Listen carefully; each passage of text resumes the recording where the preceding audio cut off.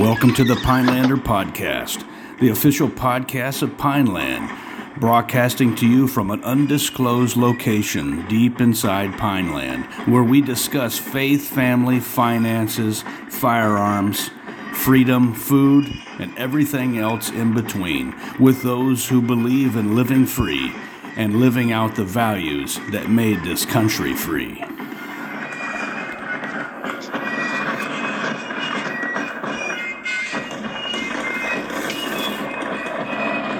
All right, welcome to the Pinelander Podcast. My name is Paul LaFavor. I'm here with my ranger buddy, Mike Blackburn. And today is Friday, the 21st of October, 2022. I hope you're enjoying that cool weather as I am. It's about time.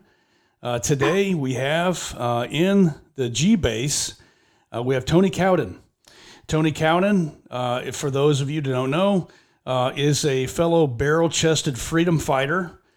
Been there, done it, got the t-shirt, SF guy, also owner of Capable Incorporated. He's been a lot of places that Mike and I have been, done a lot of things for our country.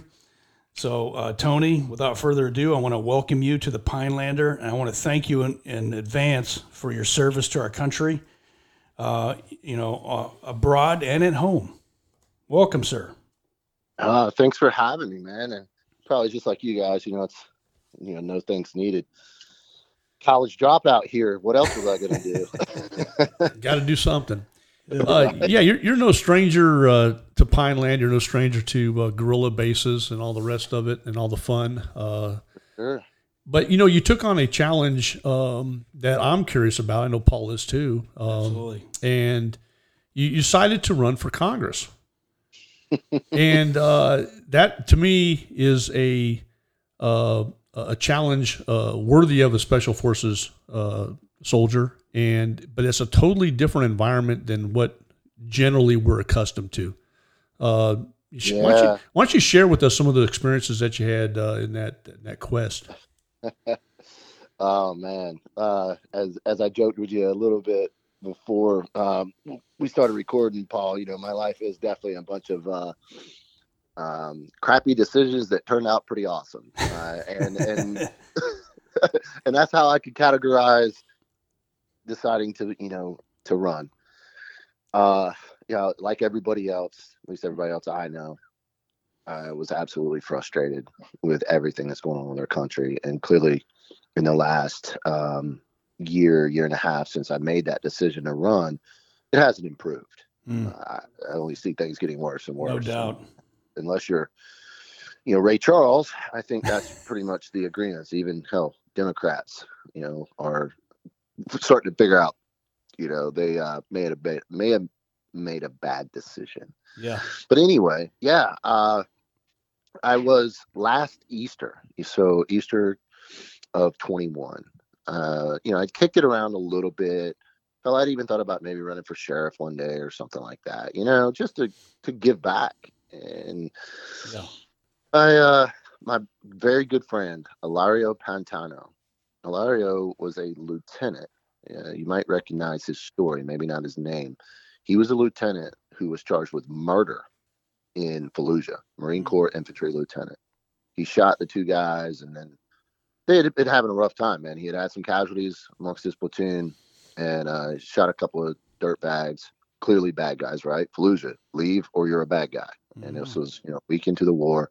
Long story short, man, he and his boys took him to the nearest traffic circle and put their battalion motto on a sign around their necks, around their bodies. So, it would be easy for civilians and folks who don't understand war to kind of go, what the hell? And even us, we'd probably going a little too far there, Marine. But long story short, man, he was, charged with murder. And he decided after he was cleared, and he was cleared, to run for Congress. And I met him. I moved to Wilmington, North Carolina. I met him right about the time he decided to do that. Maybe a year prior. I opened a gym down in Wilmington, CrossFit Wilmington, and that's where I met a bunch of jarheads, clearly being so much closer to Jacksonville and Camp Lejeune. So anyway, Alario ran and twice, and he first lost to the Democrat incumbent, and then he lost to the primary to the current congressman for District 7, and that's David Rouser. Well, Alario learned a lot. Losing, he made a lot of friends, and you'll see, my story was the same way. Made a lot of friends and lots of benefits or pros to running. Extending my network, met a lot of great people, man, good people. But so Alario comes out and shoots with me. We're just out on the range, plinking and shooting a little bit, catching up. And I said, "Hey, man, what do you think about?" And he his whole entire demeanor changed. He cuts me off. He goes, "Yes, if there was ever a time or a year that you could do it, yes, absolutely." I mean, he didn't even let me finish. He knew exactly what I was getting ready to ask him. And it was kind of funny. And it was, like I said, it was Easter Day. And he even went, as far as saying, he's like, "Absolutely, it is Easter. And there's no doubt in my mind, Jesus put me right here, right now to tell you should do it." So whether or not, you're a Christian or, you believe in fate or whatever, that was what kind of said, all right, well, he knows a lot. He lost. He's still fairly involved in politics, or at least, keeps his finger on the pulse. And he said, do it. I was like, all right. So we started planning. Of course, I didn't announce until December, so we had quite a bit of time to plan. It worked out well because I was able to put a lot of, save money because I wasn't going to be working as much, during the campaign and all that stuff. But North Carolina was going through its redistricting, and we knew that districts were going to change. So I didn't want to announce that I was going to run in District 7 necessarily and piss off an incumbent like David Rouser, making an enemy where I didn't need one type of thing. So we just waited. And so the new districts popped out, and it was that District 4, which was Cumberland County, which I was excited about for obvious reasons. And Johnson County, Harnett County, and Sampson County, all rural, all my people. I was born and raised in Pamlico County, so I speak rural, redneck, even a little bit of white trash dialects of the English language. And so I was excited about it. And my biggest contender at the time, as we first started campaigning, was a fellow named Devan Barber. He's from Johnston County, and good boy. We actually became darn good acquaintances, if not friends, while running against each other. We even joked that, like, hey, when this is all said and done, no matter what's happening, man, let's go fishing. And I was like, deal. So me and him still owe each other a fishing trip. Well, that all changed, right? North Carolina's very liberal state Supreme Court ruled that those new districts were basically racist, gerrymandering, and they threw them out, and against the North Carolina Constitution, rewrote the districts how they saw fit. Right. So basically, if you think about it, every congressional seat in North Carolina right now is illegal. It's not real, or at least the ones that are going to be voted on in November, not the current ones, right? Because they were elected 2 years ago. The new districts, and the U.S. Supreme Court agreed with our state legislature. They took it to the Supreme Court, but they basically said, it's a little too late in the election cycle for us to do anything about it. Yeah. Wow. Horse shit all around, bro. I mean, anyway. So this is as I'm starting to really figure out just how absolutely crooked and what the games they're all playing, right? It's pretty nasty. And so, everything was going well. That 4th district, like I said, no incumbent, so no nastiness. Like myself, Devan, and a couple other candidates, man, just nice to each other. Just like, hey, this is me, this is my personality. We're all conservatives. We mostly all believe the same stuff. Man, it was chill. Well, then North Carolina redistrict, and it put my county, Sampson County, where I currently live, in the 3rd district. Incumbent is Greg Murphy. And Greg is adamant that you call him Dr. Greg Murphy. He's an MD. He's one of the very few sitting congressmen that is allowed to have another job other than be a congressperson. And because there's a loophole for doctors, and he exploits it. Now, the first doctor to create this loophole and have it was actually an obstetrician, somebody who delivers babies. Well, Greg is a urologist, and he exploits it. He's only one of a couple of doctors on Capitol Hill, right? And so he keeps, he's double dipping as a urologist and a congressperson. I mean, he's missed votes because he was performing surgery, at Vidant there in Greenville. But anyway, that's neither here nor there. Well, it is. It's leading up, right? This whole dirtiness that politics is. So I tell my consultant staff that, hey, look, I'm switching out. I'm going to challenge Greg Murphy. Well, some of my consultants had worked with him and for him and still had some conflicting interests. And they were like, Hemon and Hahn, they're like, I don't know. We believe in you, Tony, but challenging Greg and Hemon and Hahn, they didn't want to be on a losing team, right? And I was like, look, guys, I get it. The chances of me beating this dude is zero. I understand. But he's a rhino. He's got a less than 70% conservative rating. He's not a gun guy. He's not a Second Amendment guy. He voted for the red flag laws in that NDAA, from year before last. Yeah, man, I got no problems challenging this dude. I said I was going to run in the county that I was in, and here we are. Well, they started him and Hahn, so, we terminated my entire consulting staff. Wow. Right. And I'll tell you, man, politics is dirty and nasty, slimy all the way down to the consultants. They're probably they're like the, you know what I mean? They're the sewer dwellers, man. They're the people in the background doing all the dirty and the nasty shit. And I was already pissed with them anyway. They were unreliable. They were always late.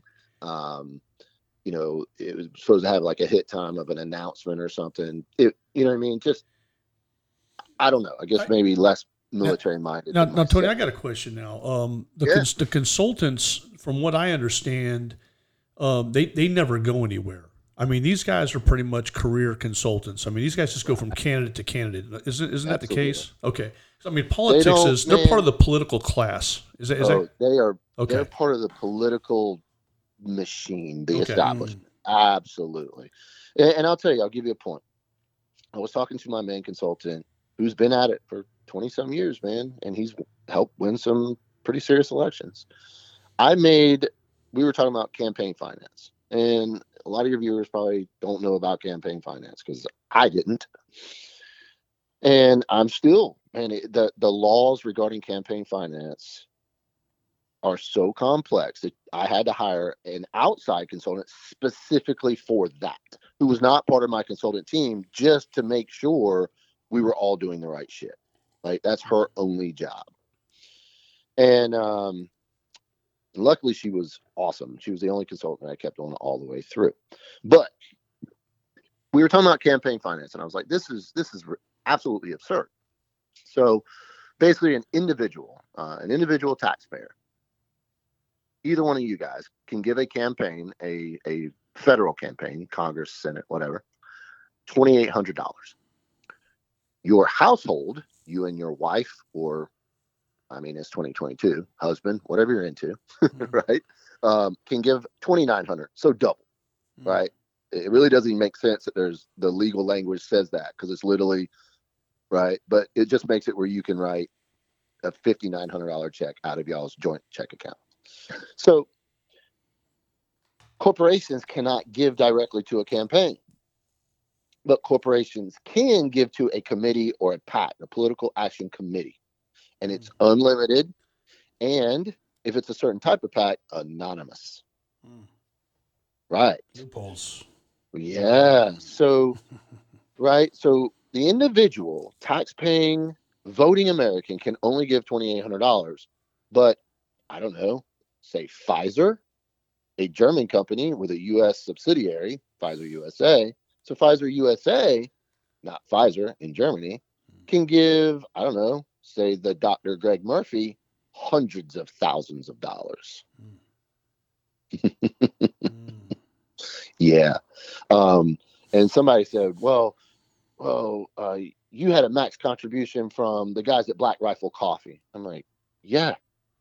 JT and Evan both gave me $5,900 for their households.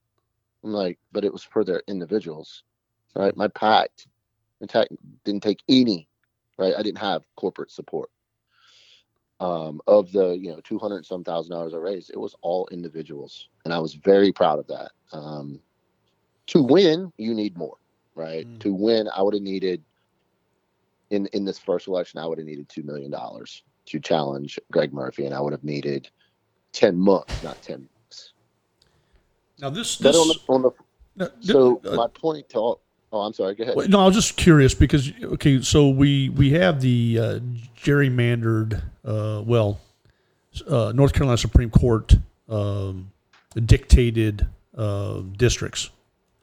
Right. So this new district that you ended up being in, what comprised that district? So in the sort of the demographics of that district that you were dealing with. Yeah, definitely. So it was basically northeastern North Carolina. And no one ever saw Sampson County, which is starting to encroach into the Piedmont just slightly, being lumped into that district. It's always been kind of Onslow County all the way up the coast, only coming inland to Pitt County, right. Craven County, Lenoir County. So it was 15 counties, man. It was huge. From my house to the northern end, like Moyock, 6 hours. So the upside. Campaigning. I mean, I'm just just looking at the map. For those of you not familiar with North Carolina, I mean, you got the sounds and what Albemarle Sound and a bunch of. It's kind of challenging if you wanted to drive that district. Yeah. I mean, I'm in my mind. I'm thinking, man. I mean, if you wanted to visit every place within your district, you better pack a lunch. Hey, man, I put 22,000 miles on my truck in 10 weeks. Wow. In the 10 weeks that I was campaigning in District 3, 22,000 miles. I would leave my house. If I came home, I would leave my house at 6:37 in the morning. And I got home before midnight in that 10 weeks. I think it was 6 times. And before 11 o'clock, like 4 times. It was nuts, man. I mean, you finish up 9 o'clock, and folks would want to, at whatever meeting, and folks would want to hang out and talk another hour, and so if I was within a couple hours from the house, I would drive home. If I was up north in Dare County or somewhere like that, I'd get a hotel. Gone all the time. But my point with that campaign finance was, I brought it up to my consultant that, man, campaign finance needs to be reformed. We have to eliminate this whole PACs. We have to stop corporations from influencing our elections, because that's what they're doing. It's direct influence, because money is the election. My campaign consultant, my political consultants, he went, bro, you should never, ever say that where anyone with the RNCC or anyone in leadership hears you say that. I was like, wait, what? He's like, yeah, man, don't you know this is how it's run? That money, right? Campaign freaking finance is its own commodity. And while there are very strict rules on what you can and cannot spend it on, right? I, as a candidate, can give you a candidate or a seated congressperson a max contribution. So let's say I had decided not to run in 3 and I was sitting on over $200,000. I just became a PAC. I could distribute that money, no questions asked, max contribution of $5,900 to any candidate or any sitting congressperson that is also a candidate, whatever I wanted. So when my consultant said that, I just kind of looked at him. I was like, oh my God. That was when I realized that he was part of the problem too.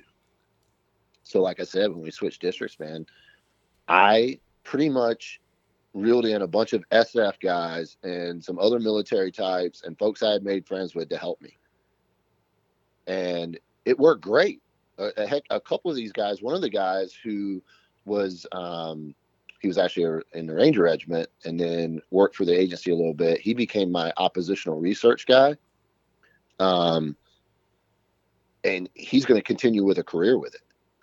He did an amazing job. And I actually have sent him to, some of the other Green Berets that are running. There were 8 SF guys running for Congress. and now there are 2 left, and both of them are in North Carolina. That's Pat Harrington and Christian Castanelli, and both of them won their primaries. And a lot of folks don't know this. They won their primaries with no help from the RNCC, right? The Republican Party does not want barrel-chested freedom fighters on Capitol Hill. Yeah, I mean, a couple guys come to mind. Joe Kent, obviously out in Washington, is doing very well and won his primary. But basically, I would say he's echoing the same sort of sentiments that you're talking about today, which is the challenges of going up against the rhino establishment. Well, Joe was different than me. We were very similar in the fact that we were challenging rhino Republican dirtbags. Joe worked for Trump and got Trump's endorsement. Right? I did not get an endorsement from Trump, which, in hindsight, I don't really care. I said from the very beginning, I would rather lose clean than win dirty. And I personally think Trump's endorsements are also interference in our elections.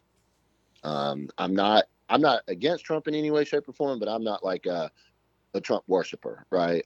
The party, our nation, it's not one man. And for people to look at him as like some type of savior of this nation, that scares me a little bit. It's disheartening. Now, would I have taken his endorsement? Of course, certainly, of course, because it would have made a big difference in my election. Isn't one of the reasons why the establishment, and this goes for both parties, likes the corporate money, is because it is sort of the buffer or the pushback against populism? Certainly, right? I mean, they don't maintain any control. I mean, if they let the average person elect their representatives, I mean, where's the fun in that? Yeah, no.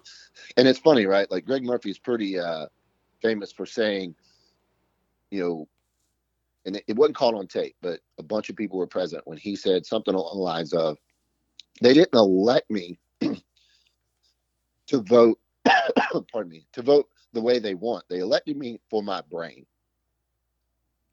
Like, just condescending as hell, man. At one point, so there was a veterans group and a group in Onslow County who were adamantly against Greg. And some of the people had helped get him elected, and they just felt betrayed, right? And he referred to them as a cancer in the district. Well, the funny part was, like the weird part was, one of them is a cancer survivor. He got cancer from the damn burn pits in Afghanistan. Right? So, I mean, it's just, man, the condescension. They truly think they're smarter and better. And that's, to me, man, that is like, it's despicable. And it's just how they look and how they talk. And I talked to a bunch of different representatives during this time, and they all, for the most part, had that same type of sentiment, just that they were better. They knew better because they really know what's going on.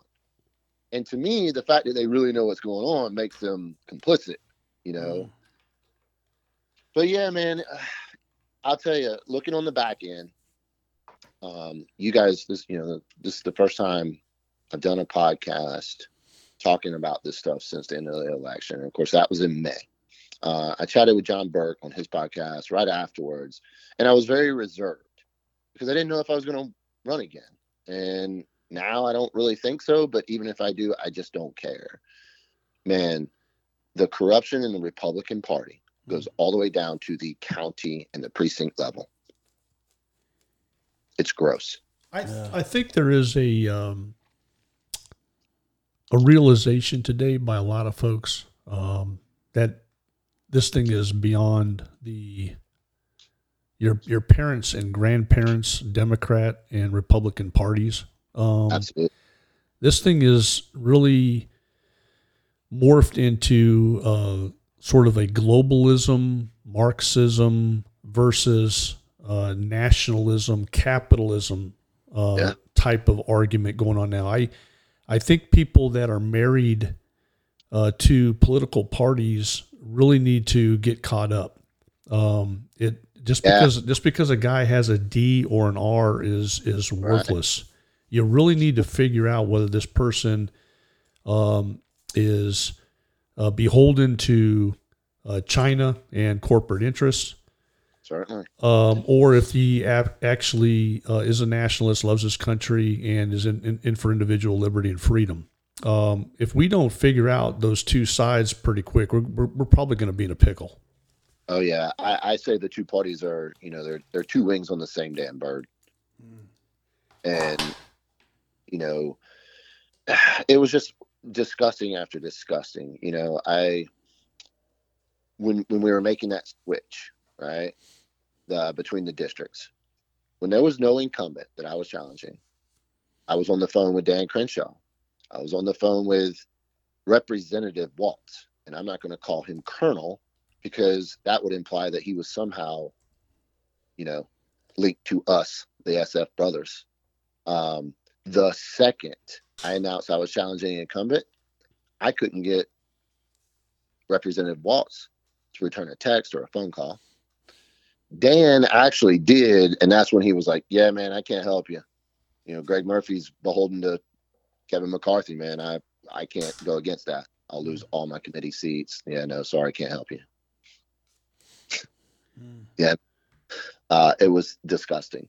And so I was just shaking my head. I was like, so you guys are saying you believe that I would be a better representative, but you're not going to help me because you're worried about what Kevin McCarthy will do to you. Who do you work for, Kevin McCarthy or your constituents? Well, the answer is they work for Kevin McCarthy, and your Republican senators work for Mitch McConnell. If you cross them, you don't get committees. Do you know how many committees Marjorie Taylor Greene is on? Yeah. Zero. Not one. Right. Yeah. Zero. Right? Yeah. Matt Gaetz, same deal, man. They try and crush him constantly. And how about our own Madison Cawthorn? Yeah, they drummed him out. Yep. They financed the RNCC, man. They financed Madison's opponent. So an incumbent can be unseated if the establishment wants it so. And that's just what happened, Well, see, that's kind of why I brought up the district that you were competing in, because in the instances where I've seen the Populist win against huge amounts of money provided by the RNC, was because of their ability to talk to individual people. Yeah. And they were just able to outmaneuver, if you would, their opponent. Yeah. They were able to move faster and talk directly to the people, where the ads were, the attack ads primarily. I mean, it's usually nothing on substance. It's usually always just an attack ad. That's what the RNC does. Yep. But I'm looking at your district, and I'm going, that's a very difficult district to employ that strategy, that winning strategy. And we only had 10 weeks. And in that 10 weeks, we were still able to gain, 12 to 20% of the vote in different precincts out of only 10% that came out to vote, right? In a midterm primary, not many people vote, right? 1 out of 100 people bothered to vote in the 3 weeks of voting opportunities that they had in North Carolina. 1 out of 10.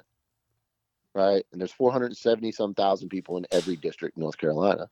So only 40,000 people bothered to come out and vote. And they're typically, the folks who vote often. They voted last time, so they recognize Greg's name. Right. So that right there is huge. Just name recognition.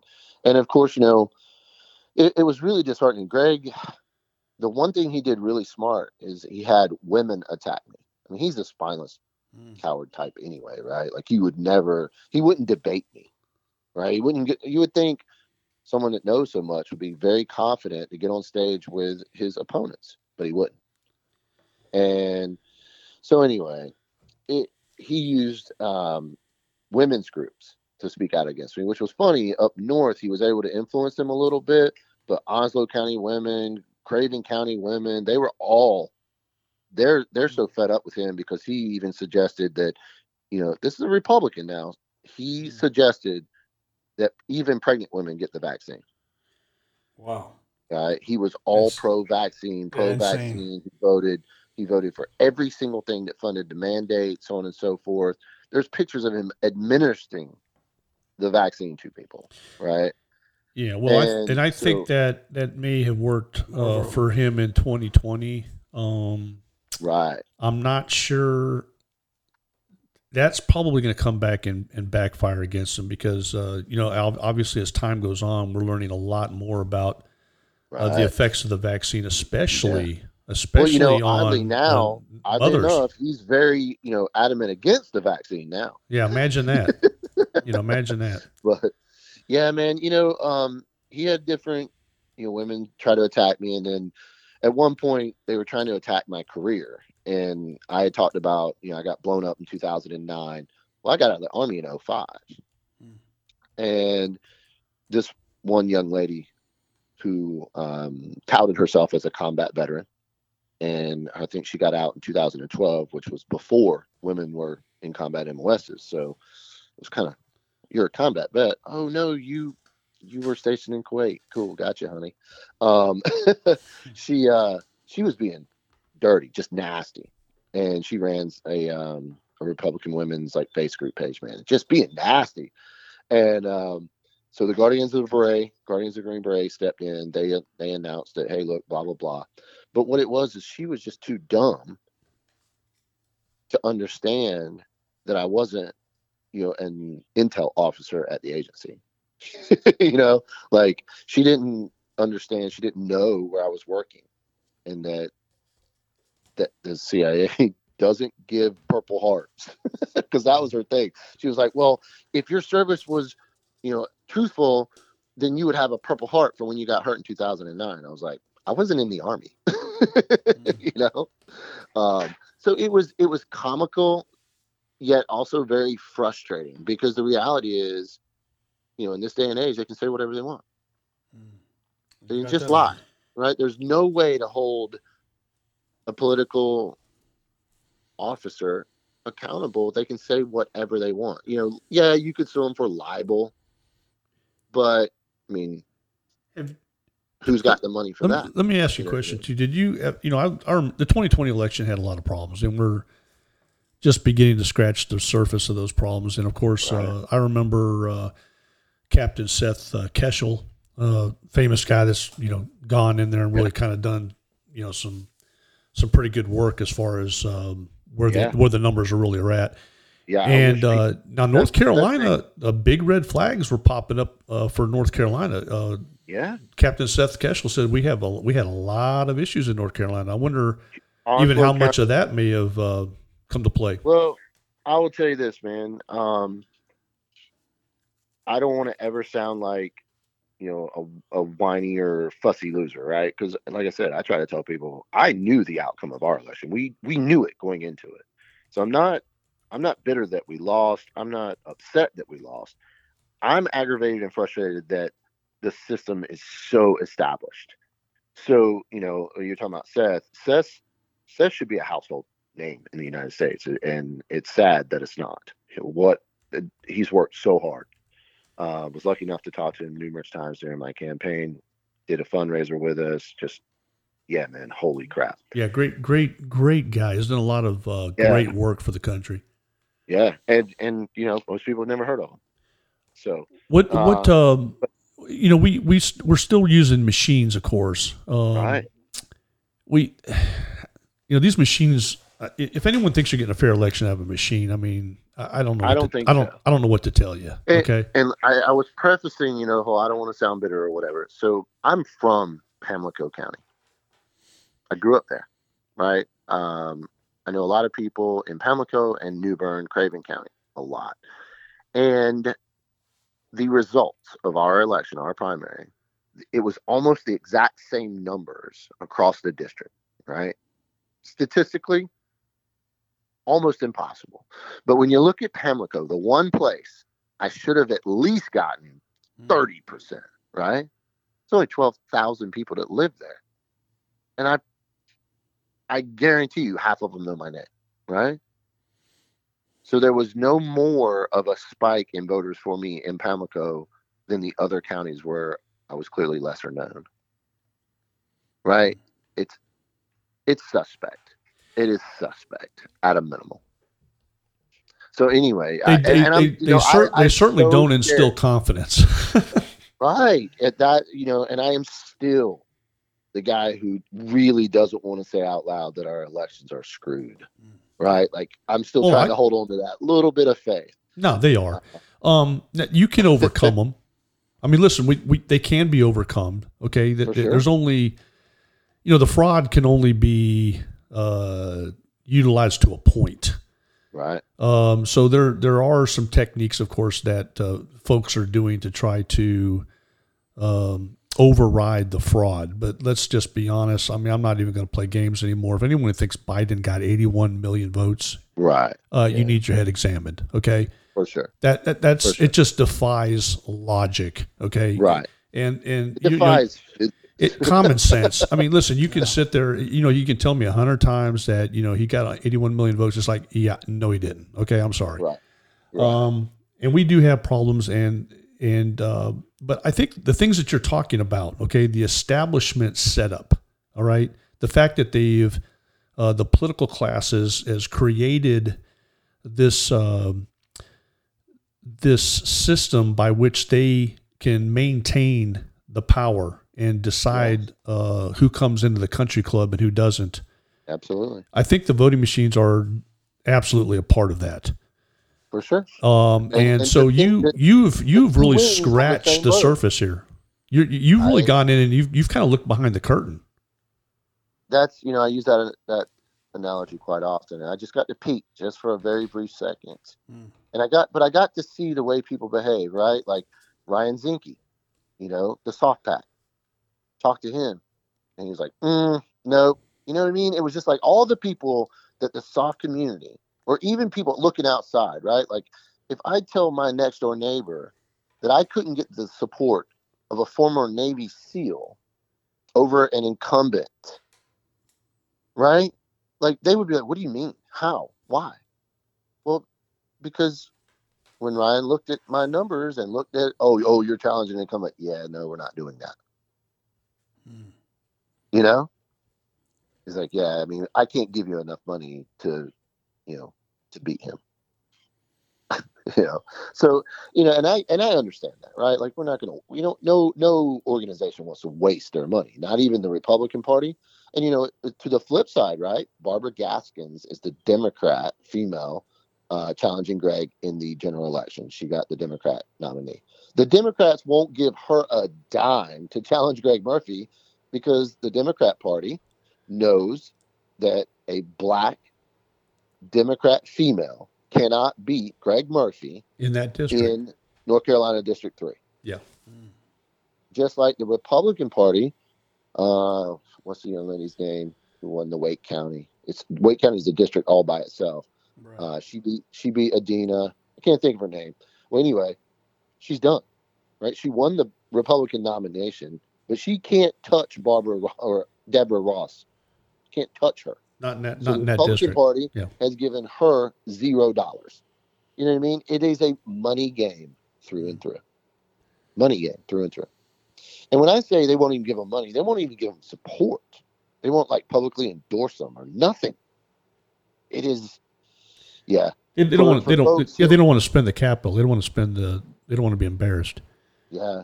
I told somebody the other day, I was like, whenever I see Elon Musk's name in a headline, I keep crossing my fingers that he's announcing a third party. Without a third party, like a viable something that can challenge these two monsters. I don't know, man. I think that's the only path that leads America out of this mess. The thing, and the reality is, we already have several parties. But a viable one. But right? but the Republican and Democrat parties have a monopoly on the game. Right. Yes. And so, really, what needs to happen is that needs to go away. So, right. The Libertarian Party, the Green Party, I mean, whatever party that you ascribe to has a fair shot. They should be at the debates and everything else. Yeah. No, so Barbara Gaskins, she's actually very physically conservative. She's a little more socially liberal than I am, or than pretty much any conservative. But she's very smart. I actually enjoy talking to her, and I'm going to vote for her over Greg. So yes, I am going to vote for a Democrat, and the vote will be lost, right? But anyway, yeah, man, a viable third party means one with enough money to challenge the other two. And that's why I say Elon Musk, because clearly he not only has the money, he's friends with all the people who have the money, and so on and so forth. And yeah, if you go back and look throughout our Congress's history, if you want to look at votes and find some ones that are almost unanimous, where both parties voted for them, look at the ones that increase their salaries, that increase their benefits, that increase their staff's power, benefits, reach, longevity. Those are the type of votes that you will find that both parties agree almost 100%. And it's always those votes that was consolidating and protecting them both. Right? Because let's face it, right? The Republican Party doesn't want the Democrat Party to dissolve and implode, and the Democrat Party doesn't want the Republican Party to dissolve and implode, even though it is. No, it's right? true. The Republican Party is falling apart. It's a uniparty. The people that use that term uniparty, they don't like that term. No, but it is a uniparty. It is controlled opposition. If you don't understand that, I can't help you. I mean, you've ran for Congress. You know this to be true. Yeah. When you challenge the uniparty, whether it's Republican or Democrat, they're going to squash you. Absolutely. Let me ask you this: is the third going to stay the same, or are these things going to get redistricted again? I think it'll get redistricted again. The districts as they sit right now are not something that a Republican legislature is going to continue to support. So I think what's going to happen is after November, that North Carolina Supreme Court is most likely picking up another conservative. And at that point, they'll control the House, and the Republicans will control the House and the court. That will make Cooper's veto worthless. Now, so if you end up again in, let's say, the 4th district, well, that may have an impact on whether or not you run again. Yeah, I always tell people I don't see the world in 2 + 2 = 4. I always see the world as an equation with results, right? So you got all these variables, and you're actually the first person to pose that question, typically because I mostly interact on the political spectrum with folks in the 3rd district, and they're not even thinking, they're thinking about 3rd district and will I run again in the 3rd district? So you're actually the first person to ask me if something like the 4th came back up, would I do it then? That would have to very much depend on a lot of other of the variables where we're at. I mean, we're looking at least another year. And there's also, this part of me who, a lot of Americans, gave me $50. That was my, my median. The amount of dollars most often contributed to my campaign was $50, right? So across America, some hardworking dude gave me, gals, gave me 50 of their hard-earned dollars, and I didn't win. In my heart, I feel like I wasted their time and money. And people always tell me, "No, Tony, that's not the way to look at it." Hey, I get it, but I can't help it, right? I just can't help it. So I don't know how I would feel about trying to fire up that again and asking the same people, to give me $50. I don't know. Well, here's my thoughts for what it's worth, which isn't much. I think you're very close to that last election. I think you're pretty close to it. But here's the thing: you do know you learned a lot from it, and sometimes you learn more from losing than you do from winning. Oh, that's the truth. So those ARs are always the bad. Yes. So to me, actually, your value now as a candidate has increased exponentially, and I think I know for a fact you would do things differently because it's just from the lessons learned. Certainly. But yeah, I mean, for me, I think as soon as good people stop trying, we're doomed. So I don't know exactly what. I know you're going to stay involved in politics. I can just tell by listening to you. You're going to stay involved because you care. It's tough, man. Yeah, but you care. I mean, you care like the rest of us. You might be you might end up helping somebody, chief of staff, or running. And but it's a moving environment. I mean, it's a moving target.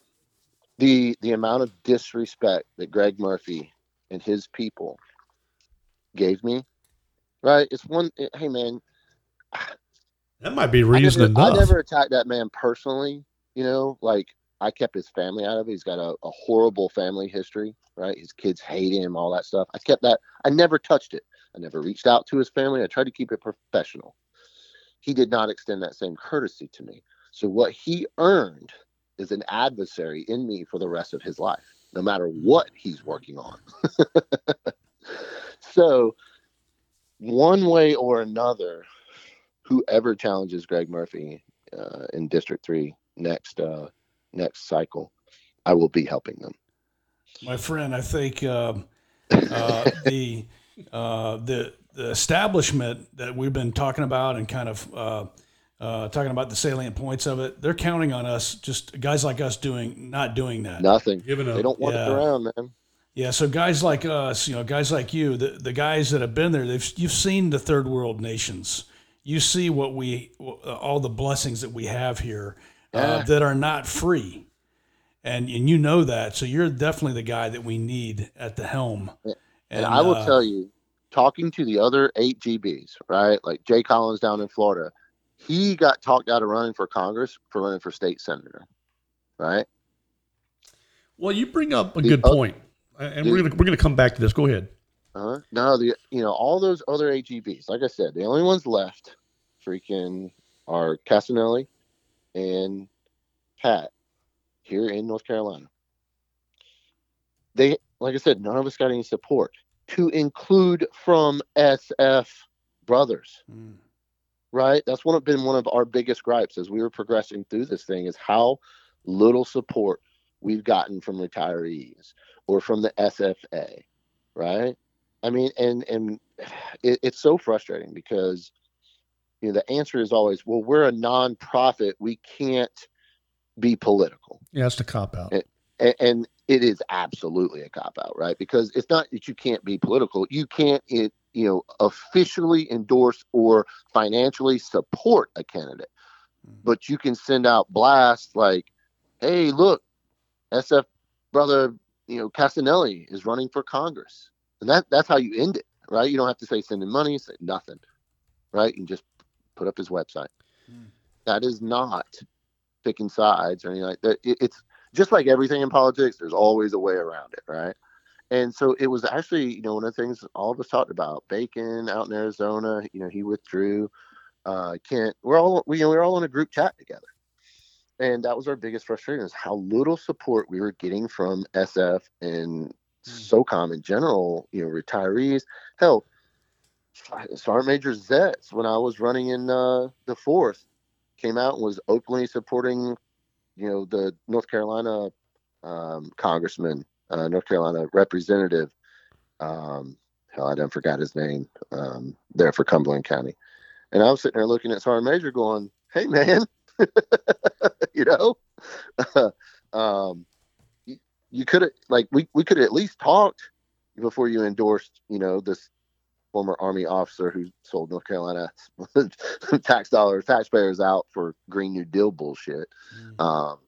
But anyway, I was just kind of blown away, SF guys, right? Let's face it. When we retire, for the most part, what do the guys do, man? They go, they build them a man cave, and they kind of disappear. They're, Yeah. I mean, this generation of SF dude We is done withdraw. fighting. They're done Yeah. fighting. I mean, Yeah. the fight has been worked out of us. Yeah. So I also understand why your average soft dude is like, screw this. I'm just going to go out back, drink some beer, and cook some burgers. you know, um, but I'm gonna tell you, man, it's going to take all of us and all of the $50,000 to $60,000 a year blue collar Americans getting up off their asses and getting involved. That's what can change this country.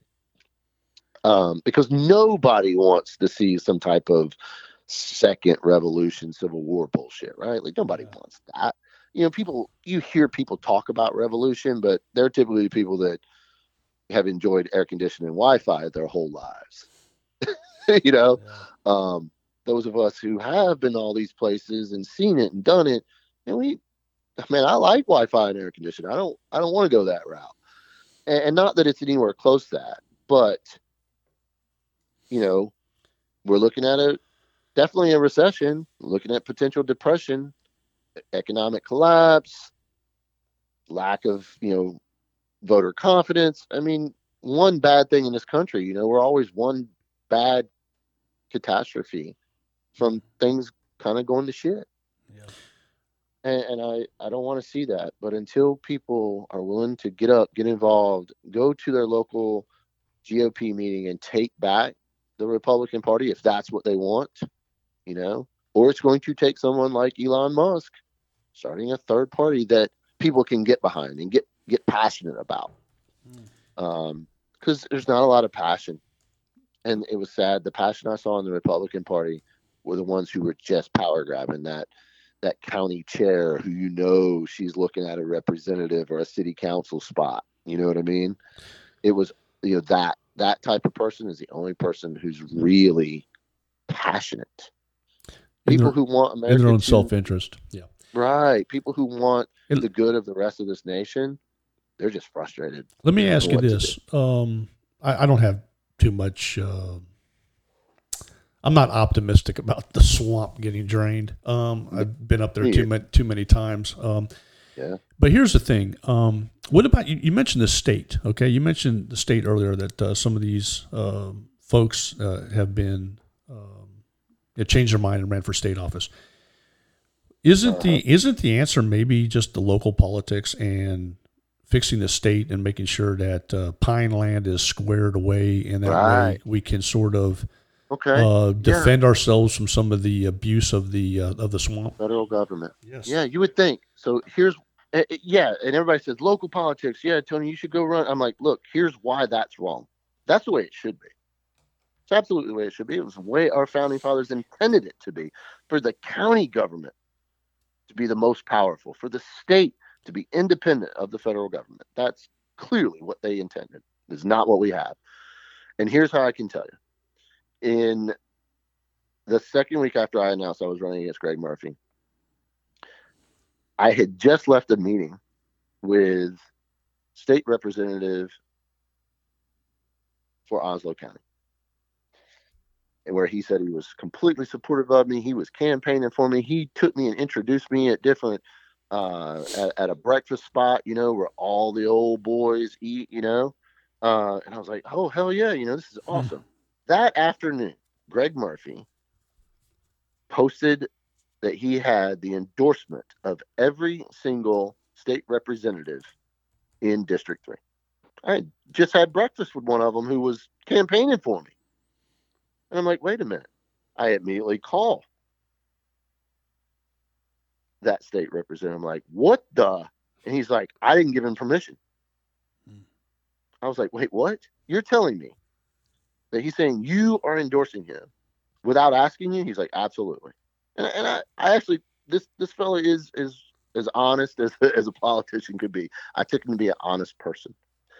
And while honest, good people are in politics, there are none with spines. Because when I asked him if he was going to announce that Greg Murphy had done that without his person, he's like, well, Tony, I can't, because, I'll lose, my district will lose federal dollars that he can get for us if I outwardly come out against him. And it was the same with the sheriffs. he basically told him, if you come out and support Tony Cowden, I'll make sure you don't get your federal grant money. So your sheriffs, your state representatives, they're working for the federal, our senators and our congressmen and women. It's backwards, man.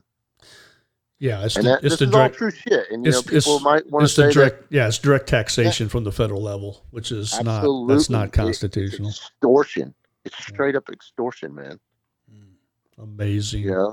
The tentacles, the very long tentacles. Wow. Yeah, and it was weird because like Onslow County Sheriff, I don't think he's 100% there anymore. He's on his way out. He's retiring. His name's Hans Miller. I'll actually drop his name.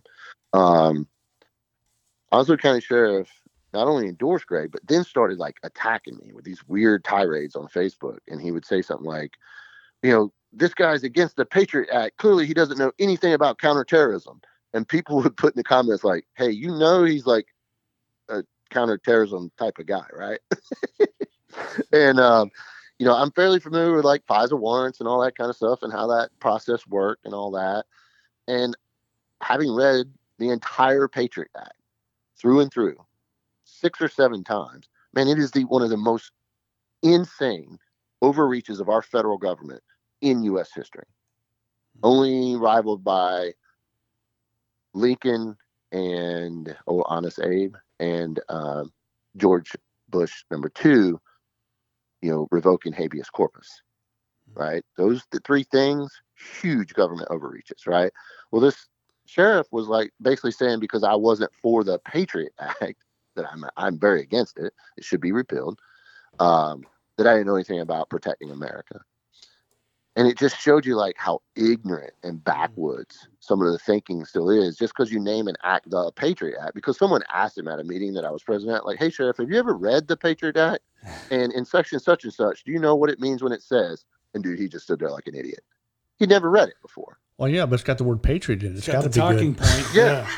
Hey, just parrot the talking points and then get your pay. Just like the Affordable Care Act is affordable. Right. It's got the word right in there. The debt reduction act is got to take down the debt because it's right in the title. NDAA, National Defense Authorization Act. That sounds like we were going to spend money on our military. Yeah, as long as it's in the title, it's got to do that. Yeah. Here's an interesting little tidbit from this summer, the NDAA that they passed back in late June, early July. AOC, right? I mean, we all pretty much agree she's our hero, the devil, right? She's the devil. She's got to be Satan. Well, check it out. She introduced an amendment that would allot almost $200 billion for research into unconventional medicines for veterans for TBI and PTSD. And when they said unconventional medicines, psychedelics. So other countries have gone so far with psilocybin, ibogaine, all these psychedelics. And I don't know personally, right? But I do know soft guys who have participated in some of these studies and had absolutely miraculous results for TBI and PTSD, especially PTSD. I'm talking about guys becoming different people, going from just angry, pissed off, PTSD guys, right? To doing one of these retreats, whether it be ayahuasca or one of these psychedelics, and they literally are better, like cured. So, and again, this is very anecdotal. I don't know anything about the research or whatever. Long story short, AOC was going to give and add to the NDAA $200 million to fund this unconventional research. Matt Gaetz endorsed her amendment, and the Republicans shot it down. Your big pharma donors. Big pharma didn't like that. If you look at who voted against her amendment, and go to opensecrets.org, right? People need to know this website, because you can look and see who donated and who someone donated to, right? You can look at all my campaign finance, right? It's all there. For someone to donate, they have to put their occupation, age, address, all that shit. It is very public domain stuff. Well, if you look at who voted against AOC's amendment, It's all people who had big contributions from big pharma donors. Yeah, just follow the Not money. a coincidence, bro. Not a coincidence. Yeah, I don't think that surprises anybody. Yeah, man. I mean, because let's face it, there has been no progress in TBI treatment in the last 12 years. Nothing. And Canada, Mexico, Panama, South Korea, India, all these countries are out there leading the way, with other types of non-pharmaceutical treatments and getting purportedly amazing results. And our own freaking congressmen and women, right, are very much against it. It's not a coincidence, man. I don't believe in coincidence probably any more than you guys do. Tony, you've really pulled back the curtain, and I've seen quite a lot. I'm not sure if everyone was ready for that, but you've seen the beasts behind the curtain and all that. What advice could you give us? Guys like right now, our listenership. Yeah. So before we go any further, and before I forget, I would like to just go ahead and say that I do not suffer from PTSD. I am not suicidal, and I am not ever going to harm myself. Right on, man. Yeah, you're not paranoid when they're really after you. Yeah. Yeah. Yeah. I don't think. I think I'm too small of a player for to get suicided for speaking out a little bit. Yep. But still, it's a joke, but it's not even a funny one anymore, right? That we literally have, people out there being suicided. Yep. And nothing being done about it, right? I mean, this whole, pedophilia, what's his name? The Epstein and his madam. Pleasure Island. Yeah. Man. Seth Rich. I mean, the names if go that on. right there is not if that right there is not enough to convince America that the establishment has a true hold on the DOJ, our courts, your DAs. Oh my God, man. What else is there, right? What else is there? And we are just sitting here going, what do we do? We don't know what to do. So we do vote at the local level. That's something we do. Yeah. That's and vote on election day. They say come out in a horde on election day. I will tell you this. If instead of 10 to 30% of the voters coming out to vote across America, if 60% of them did, it would overwhelm the capabilities of election fraud, right? There's a bunch of different ways of doing it, right? There's even the machines. So there, you can send out absentee ballots. That was a big deal in Bladen County a couple years ago. Bladen County, it was Republicans that got slammed with the fraud. That's right. Yeah, and they were doing, and I don't understand it 100%, but basically what they were doing, they were sending out absentee ballots. And once someone receives an absentee ballot, then they can't vote. So if they don't send in an absentee ballot, it actually will stifle the other side, not give them votes, but take votes from them. Pretty genius.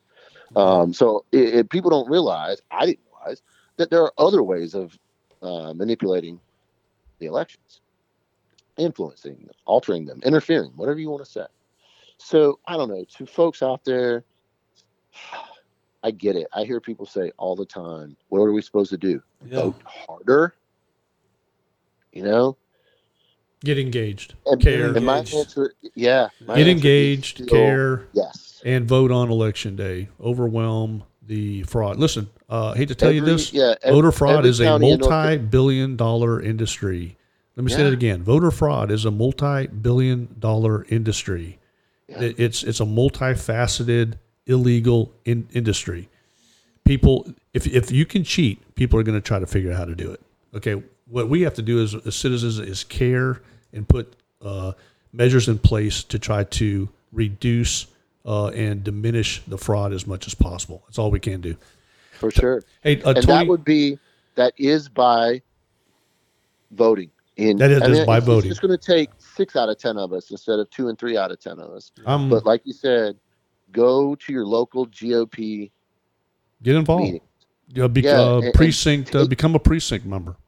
That's how you take back the party, right? Yeah. Like if you want to control, people really want to take back and replace the establishment party with the MAGA or Trump party or just whatever. That means going to your local level, and every year your county chairs and your precinct chairs are voted on, and they can be voted out. Yeah. Replace them with good people.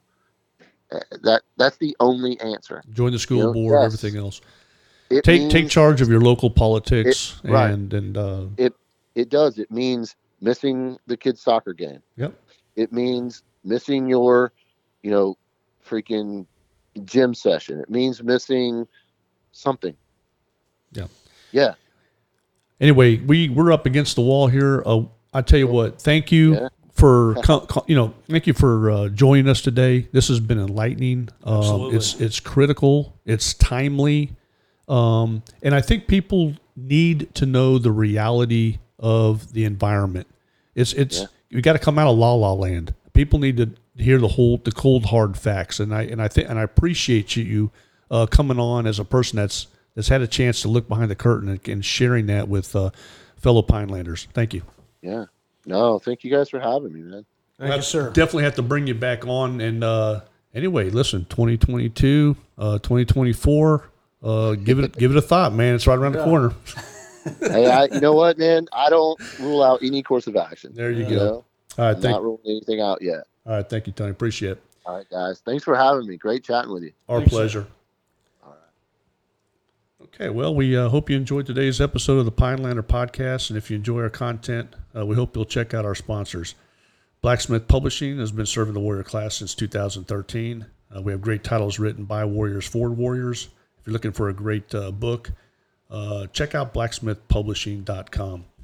And if you're looking for some cool apparel, head on over to the general store located at pinelander1776.com.